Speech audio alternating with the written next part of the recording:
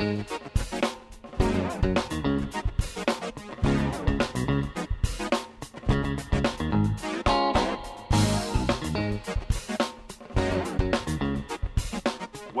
to Labor Goes to the Movies with me, Chris Garlock, director of the DC Labor Film Fest, and of course, my sister in Cinematic Solidarity, Elise Bryant, executive director of the Labor Heritage Foundation. Our guests this week are Peter Pocock, former SEIU staffer. He's now a Buddhist monk. Also, Evan Papp from Empathy Media Lab. He's a colleague of mine at the Labor Radio Podcast Network. This is our first Labor Goes to the Movies film club meeting, if you like. And if you want to join us for our next one, all you got to do is love movies. And if you're watching or listening, then you're already in. And also be interested in talking about them from a work and workers' point of view. How do you do that? Email us, laborgoestothemovies@gmail.com. We'll put that link in the show notes. On today's show, we discuss My Darling Supermarket, Identifying Features, Quo Vadis, Aida, and Collective. So we'll have some trailers in the show as well, so you can check those out. And I hope you enjoy the conversation. It, as usual, goes in some interesting and unexpected directions. So grab your popcorn, sit back and relax, enjoy the show.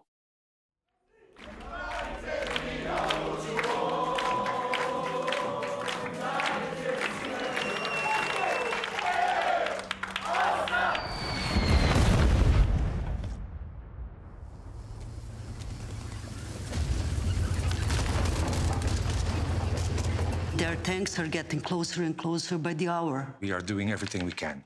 Aircraft are on standby and ready to launch an attack on all positions held by the Republika Srpska army. What will happen if the planes don't come? They will come. They will come.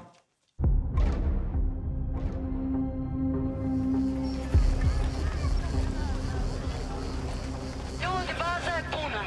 Niko više ne može ući u bazu. Republika is a safe area under protection of the United Nations. Kao čovek, kao general, garantujem sigurnost za svakog nevinog. Do you have your family here? 2 sons. Do you think we are safe here?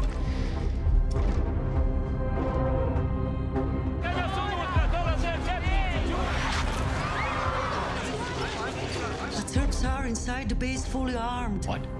Get uniform. Mi smo civili. Pa s kim ratujemo 4 godine? Jebem vam majku, vam jebem. Sve civili. Preživjeli 3,5 godine rata, preživjet ćemo i ovo. Šta će biti s nama? Ne znam. Ja ako ostane glud umrijeću, ja moram bježati odavde. Vesmir, možeš mu povesti moje sinove iz baze? I da ubiće i Srbija koji nađu. Ubiće i mene. Samo bez panike i propustite malu djecu i žene. Škarci, nadam vam zdrav. Hajde, odmah. Ljudi idu tamo gdje je bezbjedno.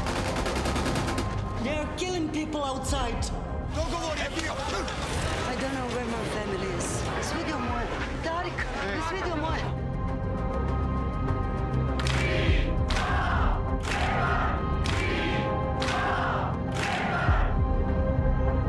What will happen to us?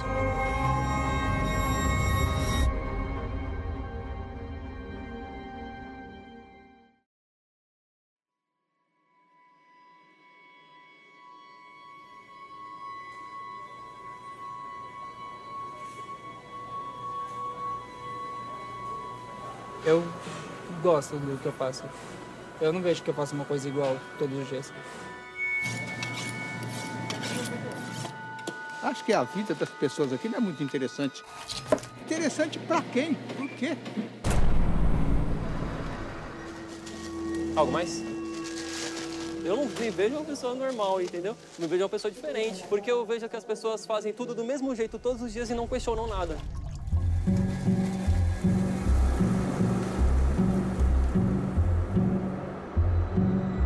Tá saindo de lá agora os dois. Olhou viu só o preço, tá descendo aí pra frente de loja novamente. Pegou alguma coisa lá do outro lado. Eu gosto de suspense, mas que tem investigação. Séries policial, difícil ter uma que eu não já assisti. Essa é a minha ideia, ir a fundo e realmente descobrir o que é a verdade, montar o quebra-cabeça.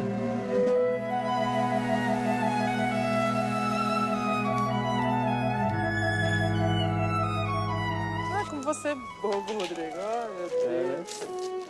Eu vi, cara, na hora que ele falou com você. Algo mais? Deixa eu falar alguma coisa?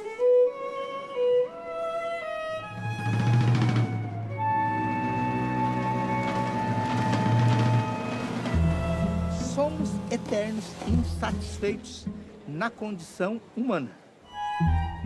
A gente às vezes nasce no país errado. Você já teve esse sentimento?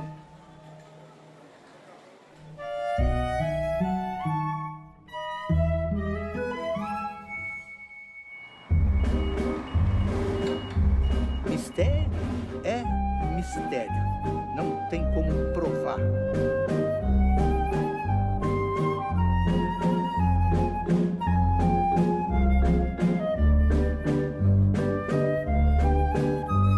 Pensa que está livre, mas de certa forma está preso a algo. Acho que é o pão de queijo. E eu fui pra cima. Eu falei, não, deixa eu entrar, vou quebrar a cara desse cara. Acho que você tá assistindo Scooby-Doo, hein? Scooby-Doo.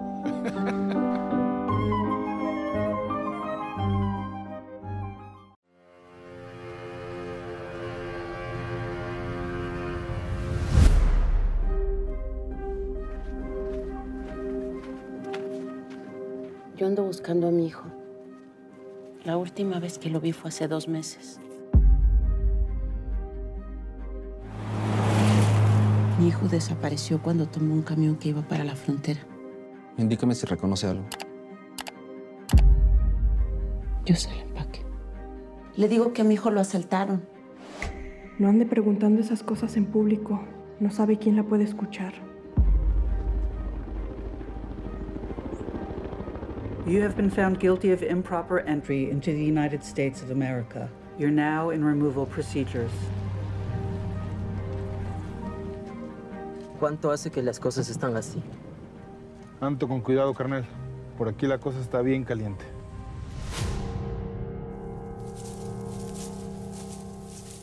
Oiga, no le voy a hacer nada. De espaldas te pareces a él. Todos nos parecemos de espaldas. Mi mamá quería que me fuera. Casi nunca le mandé nada. Las cosas no andan como para estar hablando con desconocidos. Levántese. Tenemos que irnos.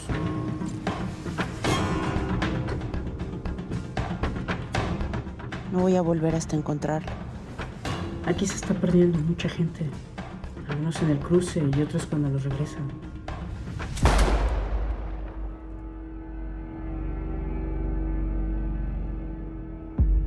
Es que mi hijo puede estar muerto, pero yo tengo que saber. Si usted sabe algo, dígame.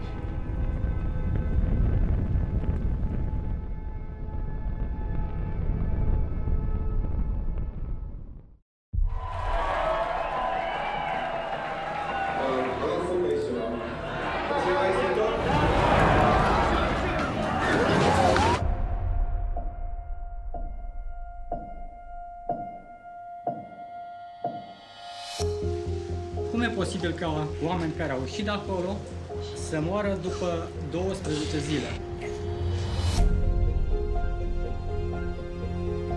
Deci, practic, ei au ascuns lucrurile astea, da? Dacă nu spunem lucrurilor pe nume, suntem complici.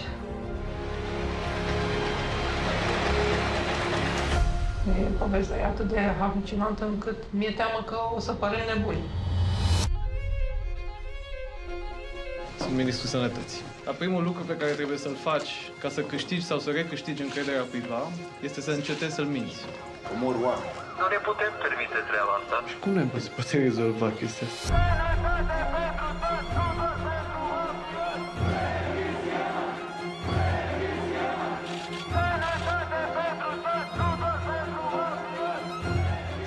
Noi am avut o încredere oarbă în autorități.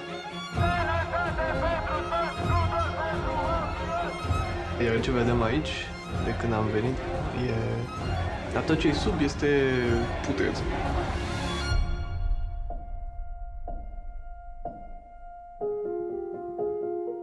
În momentul în care presa ajunge să facă reverențe autorităților, autoritățile se vor purta rău cu oameni, cetățeni. Întotdeauna se întâmplă asta, pretutindeni în lume, s-a întâmplat și în cazul nostru.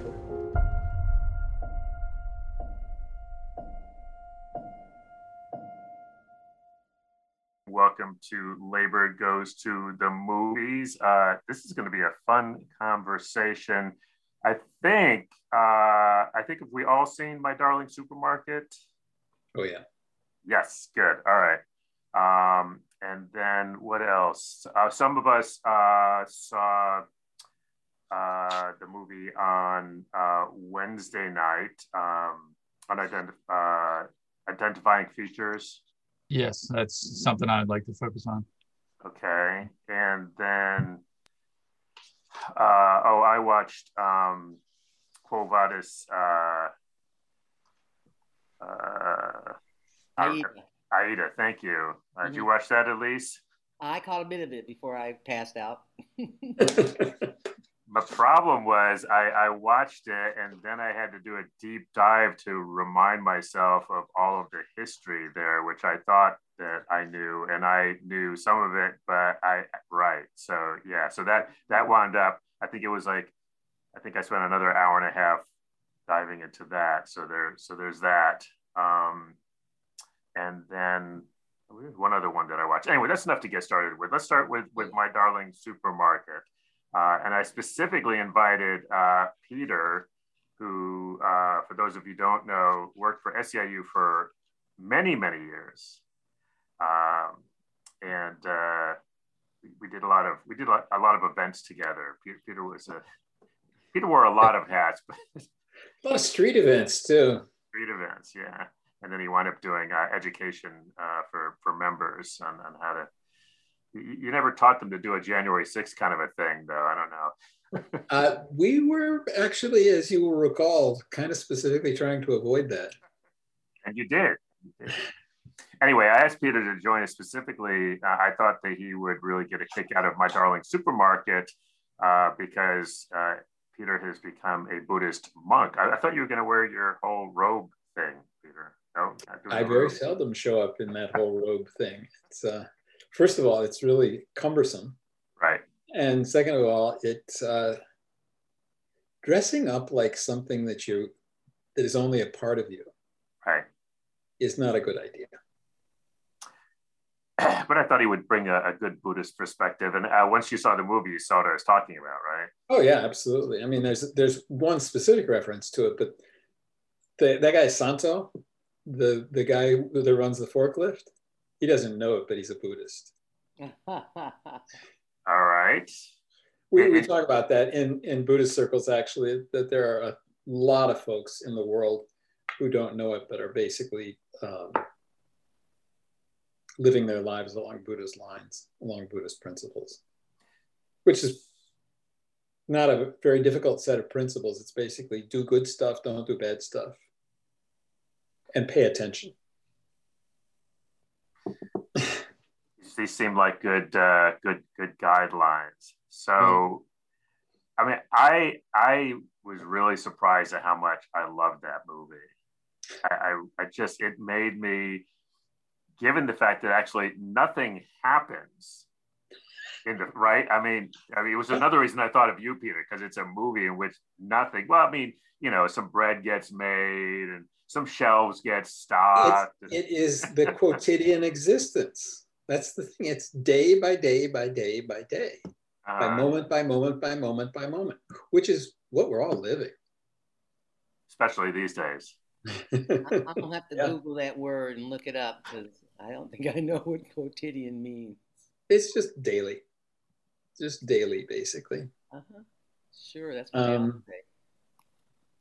And it's a lovely too long word to sort of capture the dailiness of our lives. The fact that most of the things that we do are the same things that we did yesterday and the day before and the day before. There's a great line from Ivan, the I'll call him Odd Baker, about going to work is like going out your bedroom door every morning. You just get up and you do it. So let's go on. No, I want to let me get just sort of your sort of top of mind thoughts about it, and then I want to go around and get responses from everybody, and then we can just sort of open it up. So, what's your basic response to the film, Peter? That you've got a bunch of folks who are really pretty deeply alienated by the work that they're doing, to go to a Marxist interpretation, and have come up with a whole bunch of really interesting ideas about how the world really works, that really seem to form it really seems to help them just get through the very dailiness of their lives and the very boringness and the very, the fact that the way that the filmmaker gives us repeatedly these overheads. Here's what the ceiling is like. Oh my God, this is the ceiling in this place. This is what they're surrounded by. They're surrounded by all of this colorful stuff. And then behind the scenes, we've got the storage areas and the busted concrete and everything else. They're living in a movie set or working in a movie set, which is about selling things mainly because they're very colorful and arrayed in great numbers and things. And they're trying to figure out ways, even if they don't understand that that's what they're doing, trying to figure out ways to make sense of it all. Because there's no sense in that space other than sell, move, fast. So that's my take. Loved it. Evan?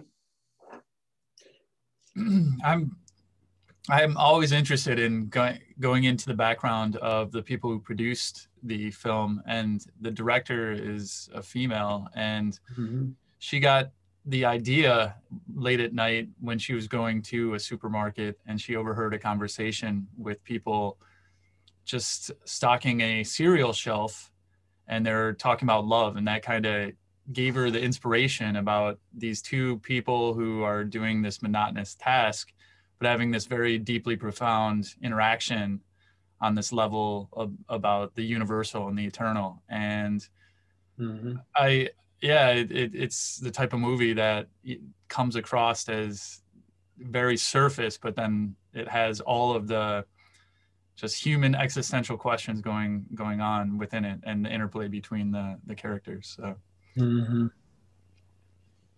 Elise? I had probably the opposite reaction. I felt like we take it for granted that these are mundane, boring jobs because it's repetitive and doesn't. But that's the majority of work for the majority of people in the world. Like, there aren't people who get to sit at home with their Black Lives Matter t-shirt in the background and their cup of herbal tea talking to a couple of brothers on a fucking computer, excuse me. And so here are these people who are doing these things that we take for granted. They're there in the background all the time. But inside, they have a rich inner life, which, of course, everybody does.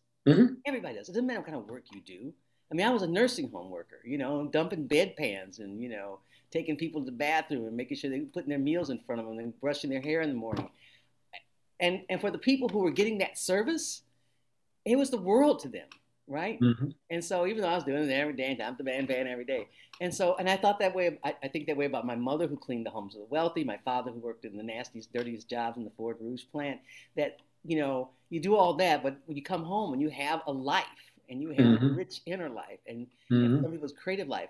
And I thought what she did was she took this, what is really mundane and turned it into this colorful land of visual stimulus that was like, wow, that's how the supermarket there. But I'm like, I'm there because I'm like, oh, I know this person. I know this person who talks like this. And I was reminded of my theater classes when I was teaching at the National Labor College, and we would have a discussion after a film. And inevitably, the guy who was like the the class clown would say something really profound, and everybody go, Doug? And then they would turn to me and they would say, why are we talking like this? You did this. And I'm like, I didn't do anything. I just taught you like the basics of theater, and then we went to see a show. And now, because you have a context, you could talk about it, that you understand it. And even though Doug didn't finish high school and is working some mundane job, Doug has a brain. And that brain is capable of going into places that he doesn't get to express in his daily work, or she doesn't get to express in her daily work, but exists there.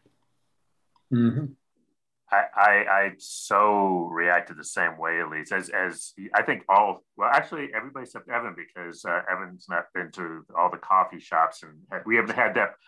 Evan and I met, this way for the last year. So it's been this, but you guys have been to all the places, and that I always talk to the folks behind the counter, especially places like Teaism, where I know Sarah and the kids, and our wonderful Thursday relationship with the folks at Filter. That's right.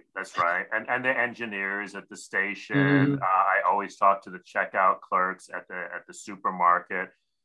Mostly because I always thought, God, there's a lot of jobs you think, oh, that would be an interesting job. I thought, to me, just to stand there in the one place. And a little side note, did you notice that the checkout clerk there did something I've never seen anybody in this country do? He was sitting down.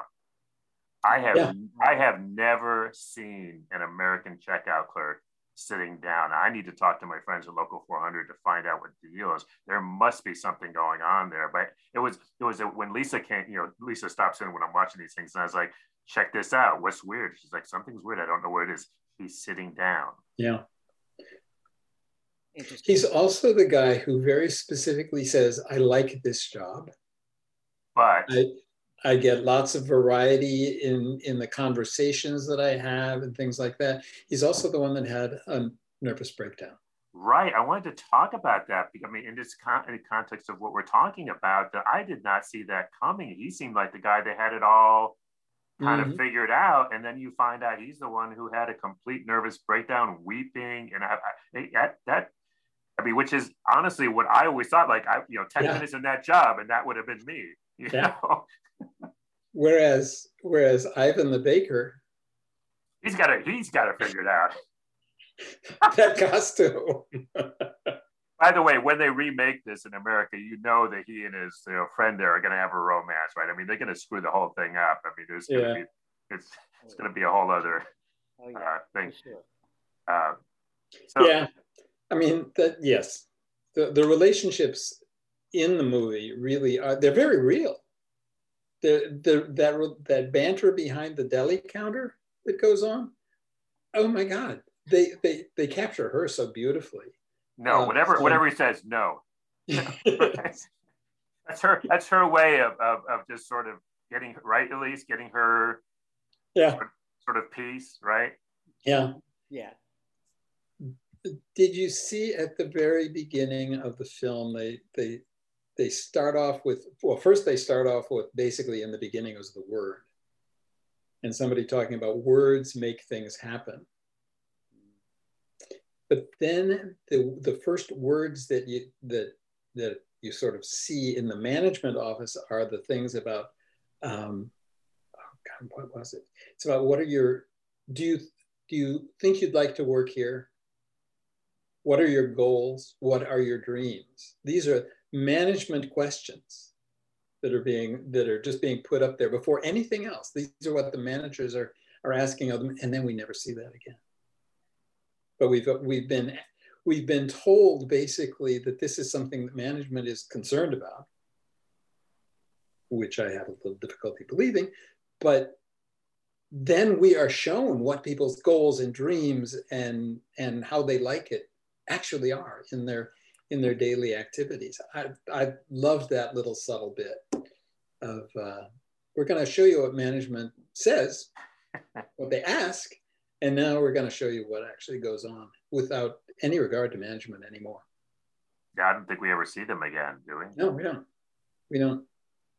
And Elise, I was thinking about something you said, because one of the things that occurred to me was that it kind of turns like in a regular movie you know, and especially in a supermarket, right? You would have something to do with the customers. I mean, the customers are a big part of what's going on there, and their background at best, they're really bit players. I'm thinking particularly the repeated scenes, you know, at the in the bakery where, you know, the character will be holding forth, and then somebody's there and he's like, you know, and he'll deal with them and they'll come back and he'll pick right up, but you never see the customer. There's no interaction, you know, and he pays them very little mind. And it sort of, to me, was, I think, going to your point, which is that she was not interested in them. She was interested in the workers. Yeah. Well, it makes me want to also go back to what Evan said, and I want to read more about the director, because I, of course, didn't read anything about her.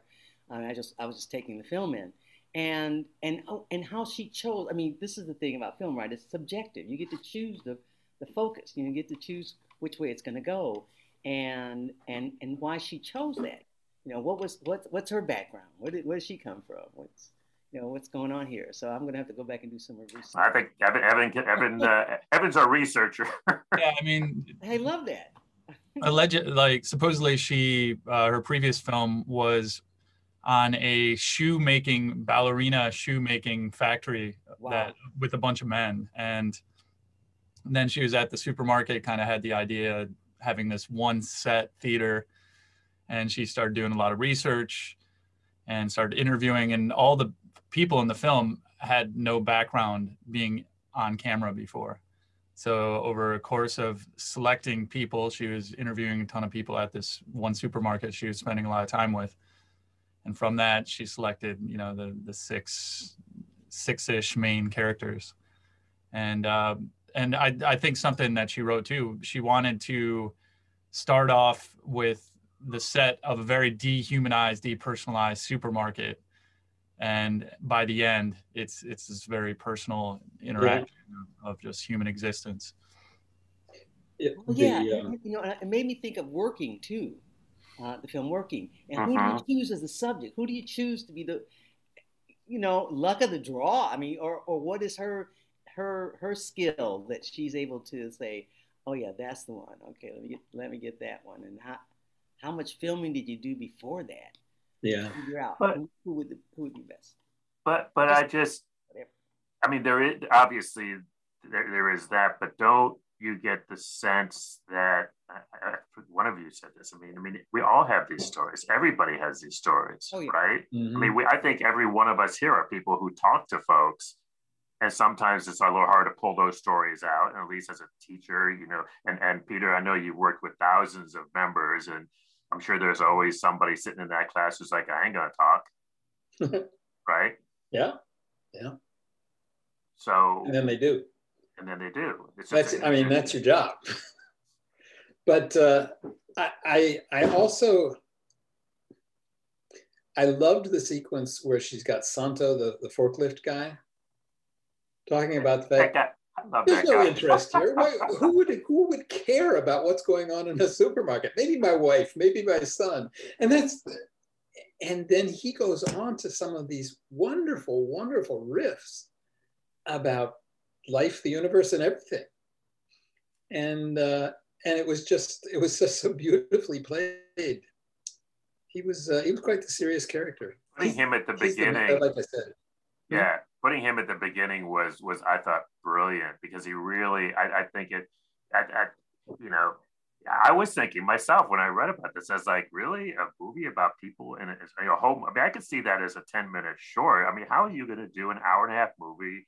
It'd be about, you know, and there's no drama, nobody falls in love, nobody gets killed, there's no robbery. You know? That surprised me. Well, it didn't surprise me. That's when when you suggested that I watch this movie so that I could talk with you all about it. I thought, inside a supermarket, that's just great.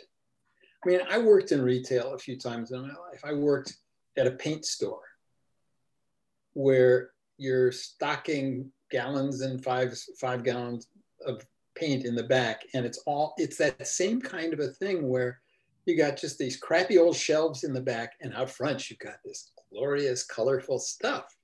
And they hated the fact that I was terrible with customers because people would come in and want to talk about what color their dining room ought to be.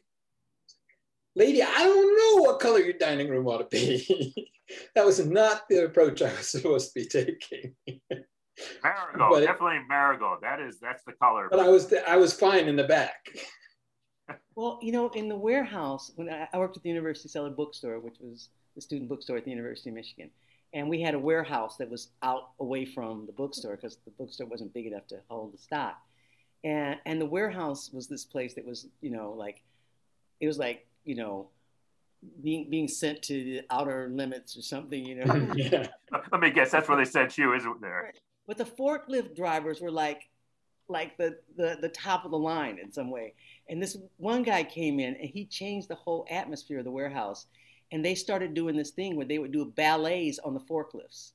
Oh, and, get out. Yes. on the opening this story day, doesn't end well, I don't think.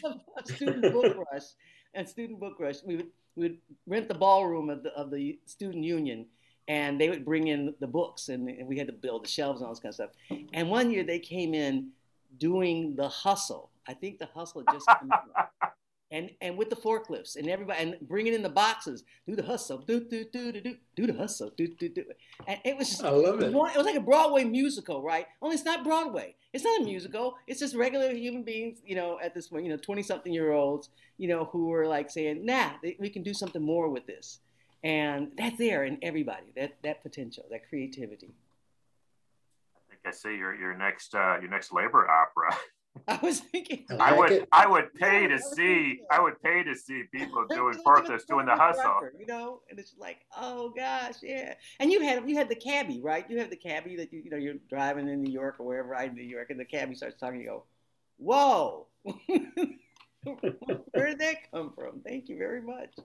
All right, we've heard about some backstories on jobs from Peter and Elise. You got to give it up, Evan. What's Well, my first job was a retail job at a small store in Muskegon, Michigan, Western Michigan, called Coach's Closet. And I was 15, and it was essentially a soccer accessory clothing store. And like Elise said, you have it, or maybe Peter said it, you have it very nicely manicured in the front house, and in the back house, it's total craziness. But some other jobs I've had that were much more dynamic with people are all the restaurant jobs I've worked, and just the amount of funny things that happen in the back of the house.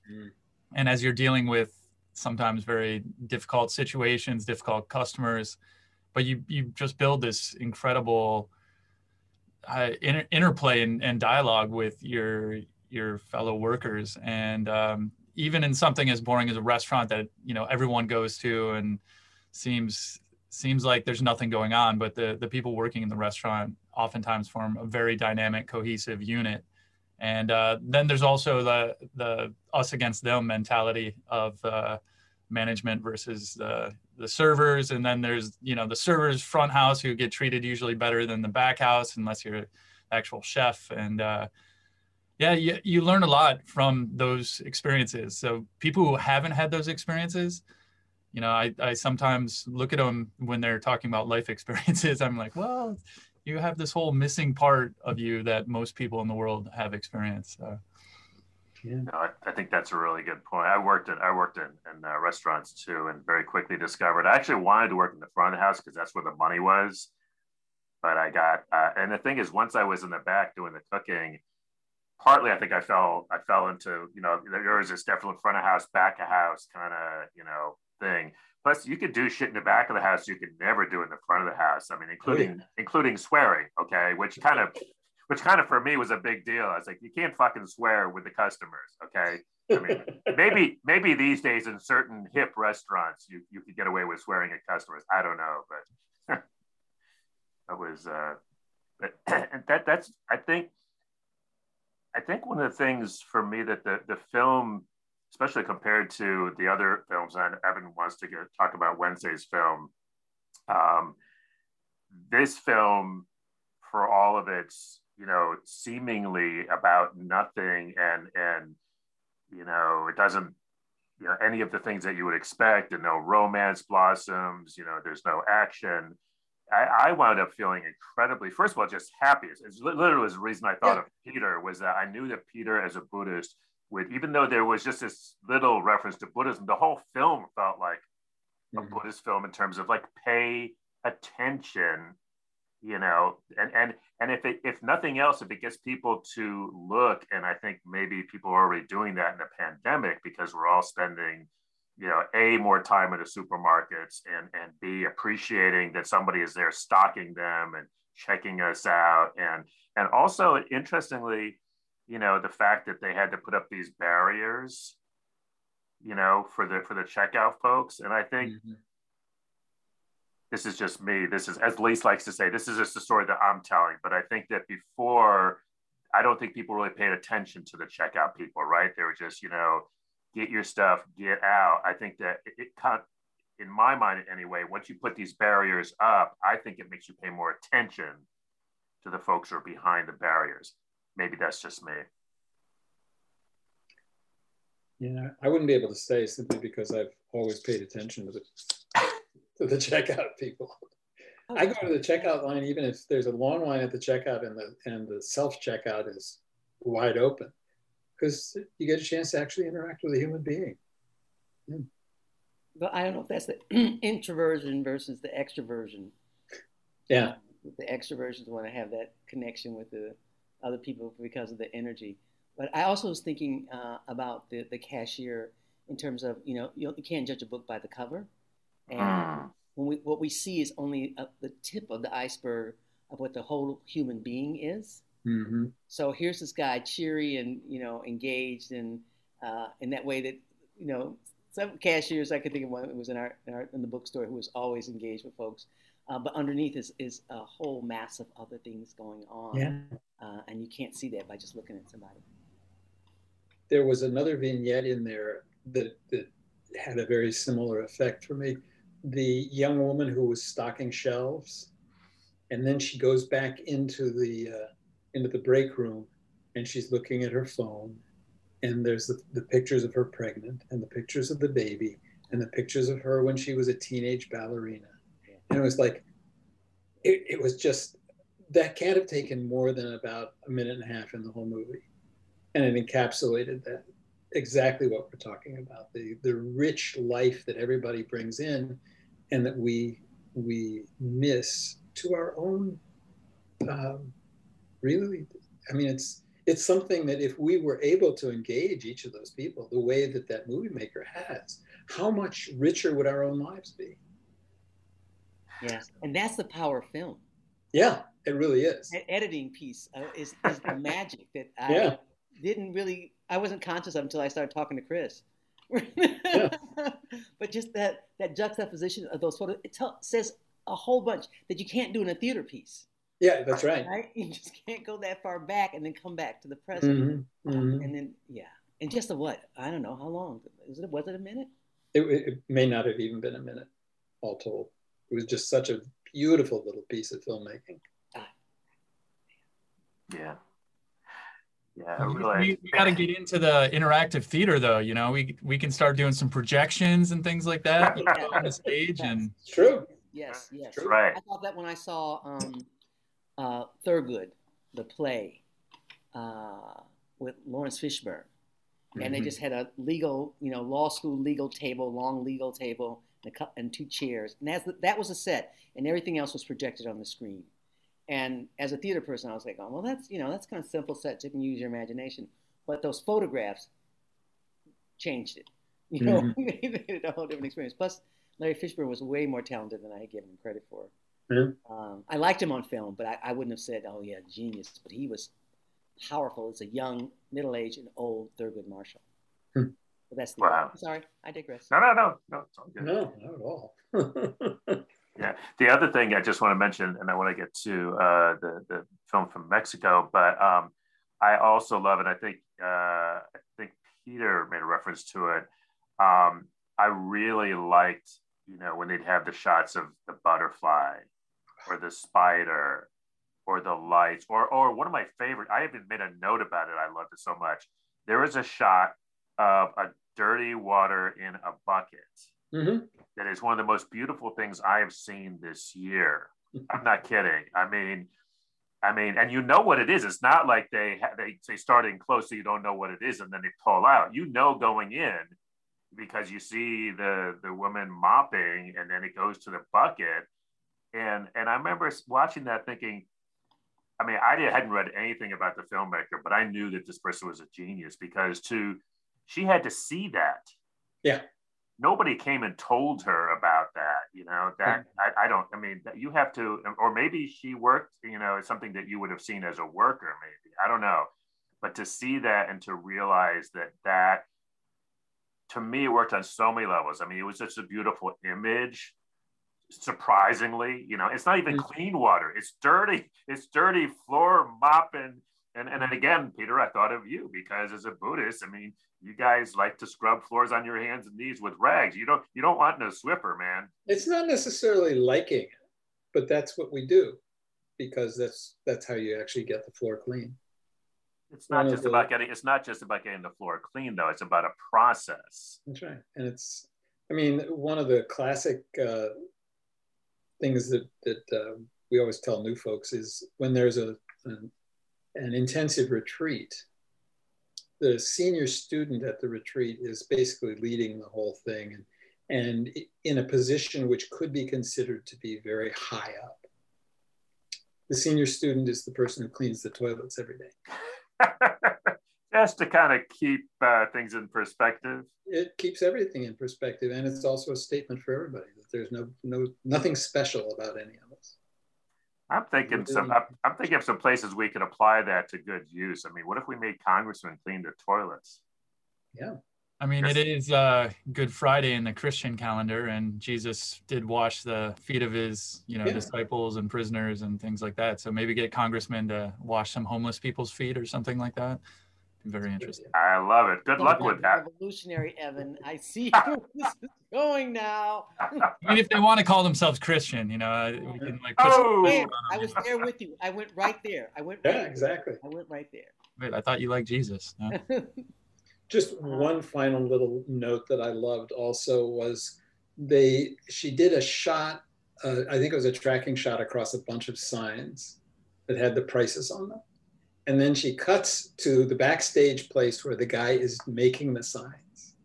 Oh my God. Sweep. Oh, freehand. Yeah. Freehand. It was gorgeous, just absolutely gorgeous. And then later in the film, she gives us him doing some actual art back there. Yes. It's the very same desk. And he's doing his own art. And it was just another one of those little vignettes that just gives you the richness of each life that is in that store. Yeah, I loved it. Good. I could go on and on and on, but that's not what we're here for. So it is. So what I want to do is I want to bring in a film that I know Evan and I saw, and Peter and Elise may not have seen it yet, and some of our viewers may not have seen it yet. So Evan, we can't give away the crazy twist. The crazy twist, which I'm a guy who sees twists coming a mile away, and I did not see it. So we can't give away the twist, Evan, but can you just sort of give a quick sort of what set up the movie? And then I just want to hear your reaction. And I think there are things that you guys will be able to play off of as well. Yeah, and I also added a link in the chat as well. It's essentially a movie of a mother trying to find her son, and the son is leaving his mother to go to the United States from Mexico. And time passes, and one of the son's friends turns up dead, and she goes looking for him. And so you see the entire immigration north story as she goes to the border. And then there's another story happening at the same time of someone who's just been deported from the United States going back to Mexico, and it's not her son. And so there's these two parallel tracks happening at the same time.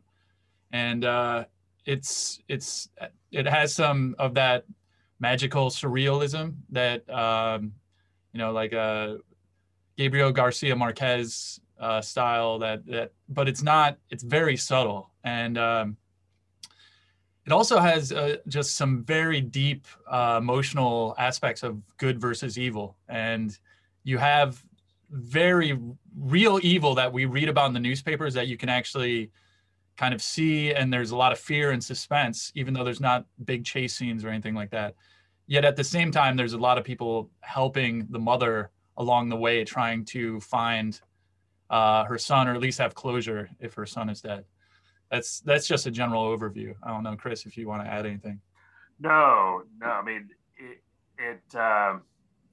unlike, it was interesting because I'd seen the supermarket film, which I just felt like I just had a Buddhist session with Peter, was feeling very relaxed. And then I watched this movie, and every muscle in my body, and it's a similar, as Evan says, most of the movie, again, not much happens. It's not one of these shootout. I mean, but I mean, there are gangs everywhere. There's tension. What I really liked about this film was, especially in this particular moment that we're in right now, where the right is ginning up the anti-immigrant, rhetoric, about people coming across the borders, and this film, I think, does a really good job of putting you in. If you want to understand, why are these people leaving their countries? Why are they leaving? I mean, her son leaves. It's a pastoral scene. The place where they live is gorgeous. He's got a job. He's got his family. He's got everything there. And if you want to, but there is no life there. There's violence and there's poverty. And this is what's missing from this so-called debate about immigration, right? Is that, why are, all of these people leaving their homes? It's not because they want a Mercedes-Benz and a 3-car garage. That was, but it is an incredibly, the actress, by the way, you probably did some research on her. I don't know who she is. I've never seen her before. She is absolutely, she does so much with so little, right, Evan? Yeah, and I mean, when you say there's no life there, I would add there's no future. That's what I meant, sorry, yeah. And what's the future in the place where the economy is just, completely being wiped out? And beautiful cinematography, amazing acting. Also a film that was directed by a woman and was written by the director and another woman. And it also has this, I don't know if you picked up on it, but the son's name's Jesus and the mother's name's Magdalena. So it has that kind of surreal quality going on as well. When you're looking for something of just, beautiful filmmaking, but emotionally powerful, and maybe if you have anyone who is hard-nosed about immigration, try to drag them to this film to watch it. Yeah, and did you sort of react to some of the other sort of things that it raised for you, Evan? Because I think you were one of the folks who was there, had some really good comments in the chat. I think, frankly, the chat normally is kind of blowing up with comments and so forth. I think everybody was just sort of stunned. I mean, there is this major plot twist, but it's also just a film that it's stunning in a lot of ways, I guess I would say.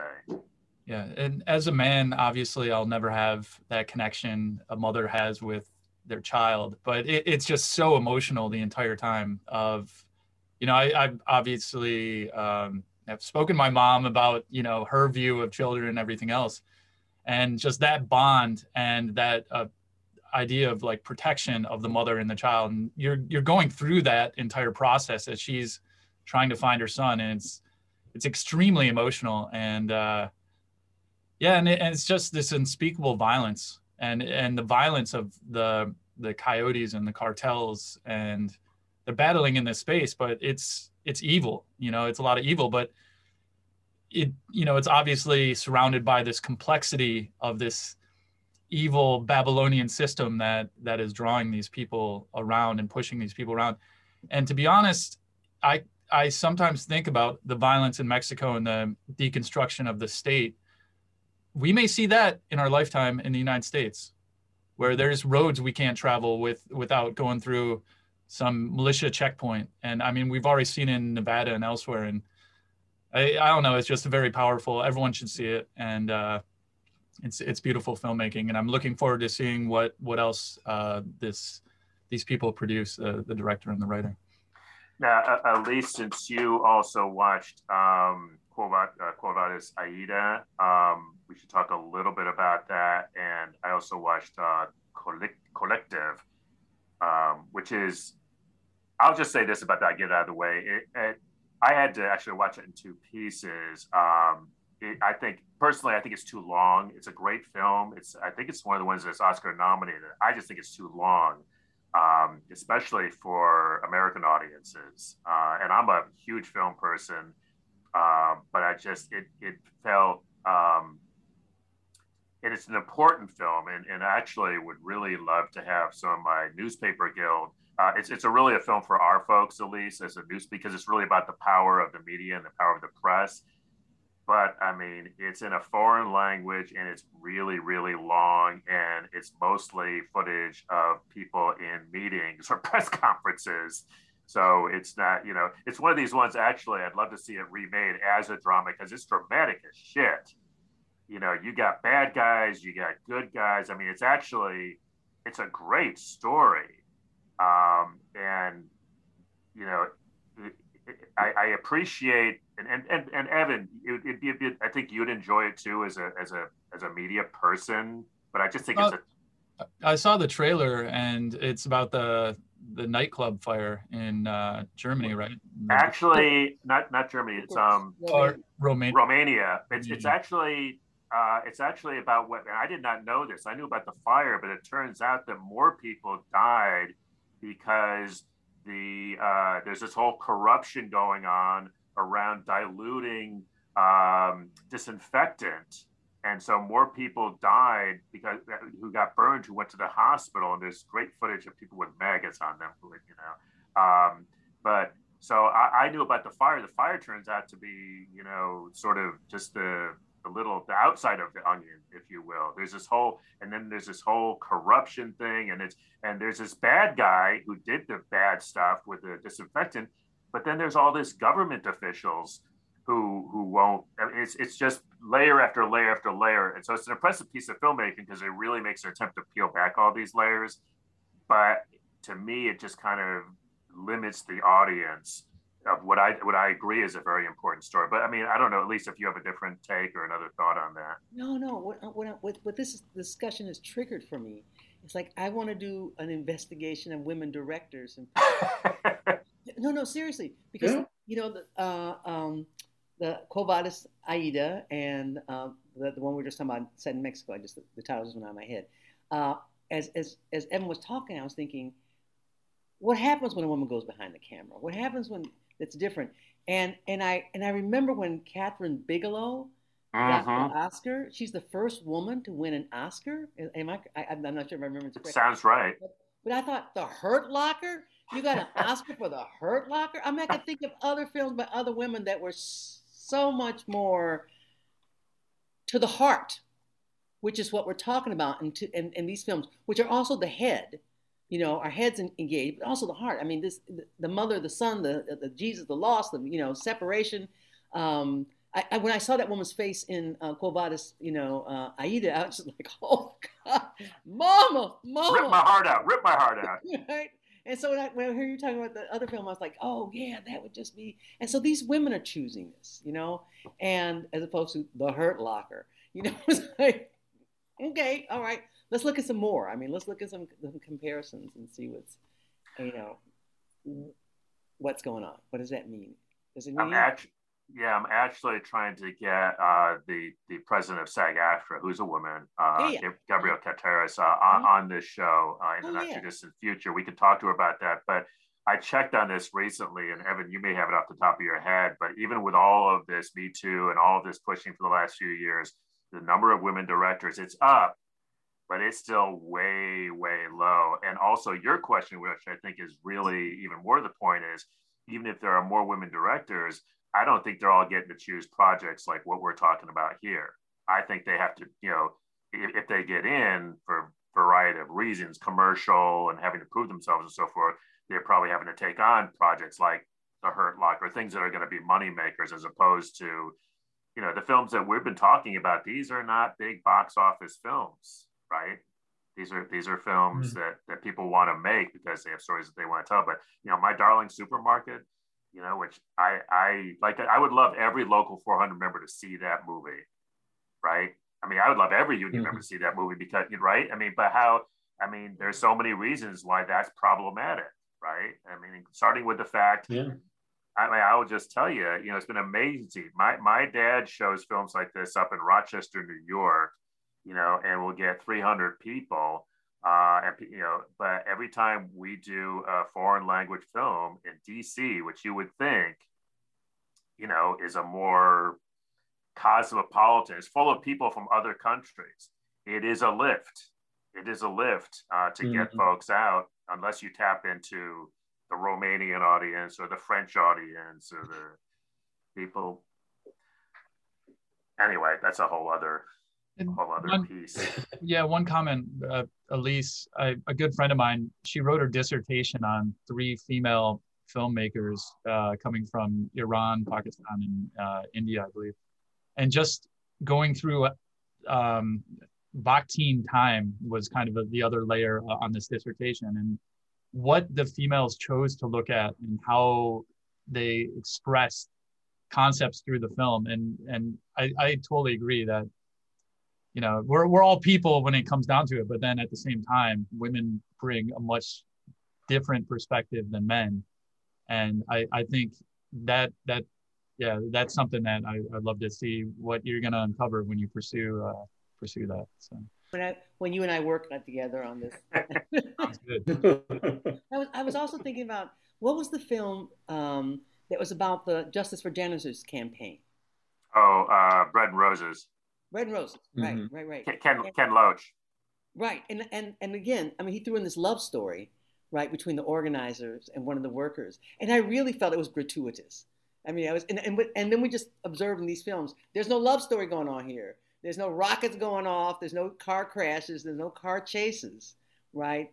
Just the storytelling of you know, someone's life in real time. I think that it's that humanity point, which really is the point here, that there are so many more aspects to each of our lives than our love life. There is so much more that we can relate to in other people's lives than who they're with. It's much more about, it's much more interesting, at least to me, to know how you engage with the world. How does what's going on in the world affect you? I want to hear about this. I want to know about, about what is life like for you? Not just what is your love life like? But I think, though, and we're all consumers of culture, right? And we all know, you know, I love mysteries. I love detective stories, right? And I was talking to Peter about, you know, at some point, you know, we're going to have a discussion on this show about, you know, the labor aspects for Foyle's War, which I watched over the pandemic. But, you know, in Foyle's War, one of the things, this is an example, one of the things that, you know, in every show, you know, and it may be 10 minutes in, somebody is going to die. Usually some couple of somebodies are going to die. That's just a given, because that is that show. Somebody is going to die because there has to be a death, a murder, you know, even if it doesn't, you know, it's a murder mystery. So somebody's going to die. And so you have these tropes, and, you know, Elise, you in theater, you know, I mean, you know, and you have done, I mean, remind me, what's the story of one of your labor operas, right? Love songs.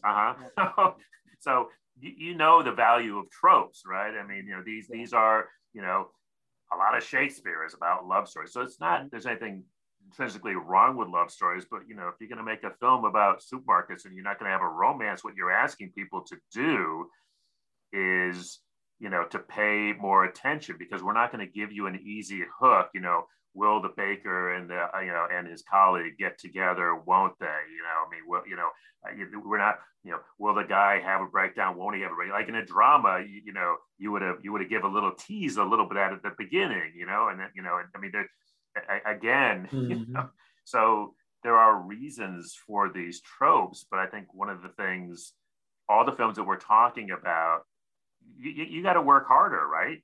As a viewer, and what do we know about viewers? You know, But I think that's the quality that we're seeing in some of these directors, though, is making it less hard work for us to do something different, to see something differently. That certainly, I think, is the achievement of My Darling Supermarket. It's just that who would have thought? I mean, we've all said that. Who would have thought that a documentary about a supermarket was going to be as moving and as powerful as that film is? That's because of the superb work that director did, and that the camera operators. I mean, a lot of stuff. The camera guy was just obviously, or person, probably quite likely a woman actually, was out there shooting ceilings and floors and those wonderful tracking shots across all of the things, all the stuff that is in that supermarket and all of its color and glory. And at the beginning, we saw the shelves empty. Nothing in them. Remember that pure white? And then they start putting the things on, and then through it, we see people rearranging the stuff on the shelves, making the presentation even better. And I mean, there was just so many things that made you stop and think about what it is that you're actually encountering when you go to the supermarket. That I'm glad you reminded me of that. That there's one of my favorite scenes is that scene. It's fairly early where the guy is working on the shelf, right? And again, as somebody who watches a lot of movies and sort of, and Elise, because you've had to think about that, there's this rhythm in a scene, right? So in a normal one of those scenes, that would just be a setup for something to happen. Something's going to happen. That scene, I don't know how long it goes on. It feels like a couple of minutes. All the dude does is adjust, you know, these little packets, and then, you know, and it goes on, and you're thinking, okay, where's the payoff? What's going to happen here? And then you realize, ain't no payoff, you know. Or this is the payoff, because this is what he is sent out there to do. Yeah, I love that bit. I am curious, though, on the effect of all these box office, you know, big films are almost all superhero action. It's almost like the child, little boy, you know, big explosions. The hero comes in and solves everything at the end, and there's always this happy ending. And it's not it's so far from reality. And it in some ways, it is an extension of the escapism that so many people are seeking in life, because life is becoming so unbearable for so many people, and having a superhero. And a lot of the people I'm hanging out with are a decade younger than me, and they're all into comic books and anime, and they're into a lot of these, you know, Marvel movies, which I personally, you know, find very uninspiring and not, I mean, they may be entertaining, but I'd rather spend my time doing other things. But that question of how is that, where's the labor in that, Chris? Where's the labor? No, I think that's, you know, it's sort of the antithesis, if you will, of what we're talking about, right? And what I think I worry about is there's a lot of talk about the effect, you know, and if people want to blame, you know, whether it's comic books or, you know, whatever, that it causes things. I don't know that that's the case, but it does definitely seem, you know, like it desensitizes people. And I know I read this a lot of stuff about how, you know, the army had this trouble getting people to kill people because people basically don't want to kill people. It's really hard for people to kill people. And the way that they do it is by essentially getting you to practice killing people. And it gets easier and easier. And I do worry, you know, that the effect of seeing lots of big, boomy movies. I think about taking somebody who's used to watching a movie like that and asking him to watch My Darling Supermarket. I think 5 minutes, you know, I think they'll be done after 5 minutes. They're like, you know, what's when's the supermarket going to get blown up? You know, right? I mean, it's if you think about, and this would be a whole other show, but if you think about how all of us learn to watch movies, the four of us, right? I think about this, like this week, I watched more foreign movies this week than I've watched in the last couple of months, right? I mean, because they're work. I mean, I like watching Foyle's War. There's a murder, and at the end of the show, it's resolved, right? At the end of every movie I saw this week, no shit was resolved. Yeah. No shit was resolved. And I had to work really, really hard. One movie I had to watch over 2 nights, So, that's asking a lot of folks. This is a language that we have had to learn as pretty dedicated movie watchers, right?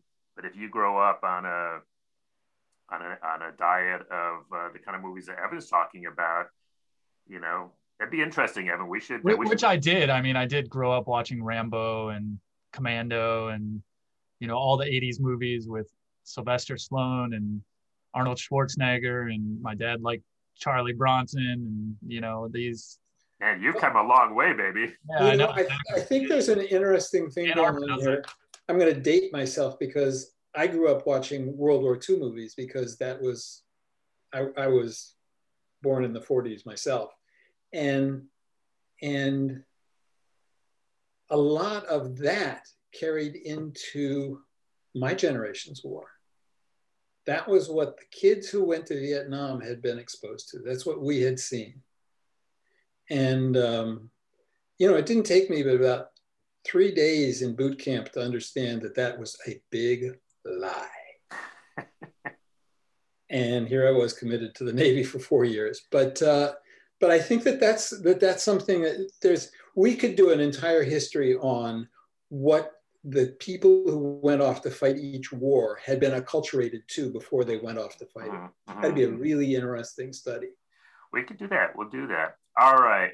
Go ahead, Elise. You get the last word, girl. No, because my mother never watched television. Wow. She wasn't soap operas or anything. And she would come in sometimes and turn off that TV. I don't care if Jesus is on there. And one, I don't know what movie it was, but it was a World War II movie. And my mother said, they're getting ready to start another war. Oh, wow. I was like, huh? And she said, that's what they do when they're going to start a war. They start showing war movies. Your mom was a wise woman, woman. Wish I'd been told that a little bit myself. 8th grade education. She knew. Yeah. All right.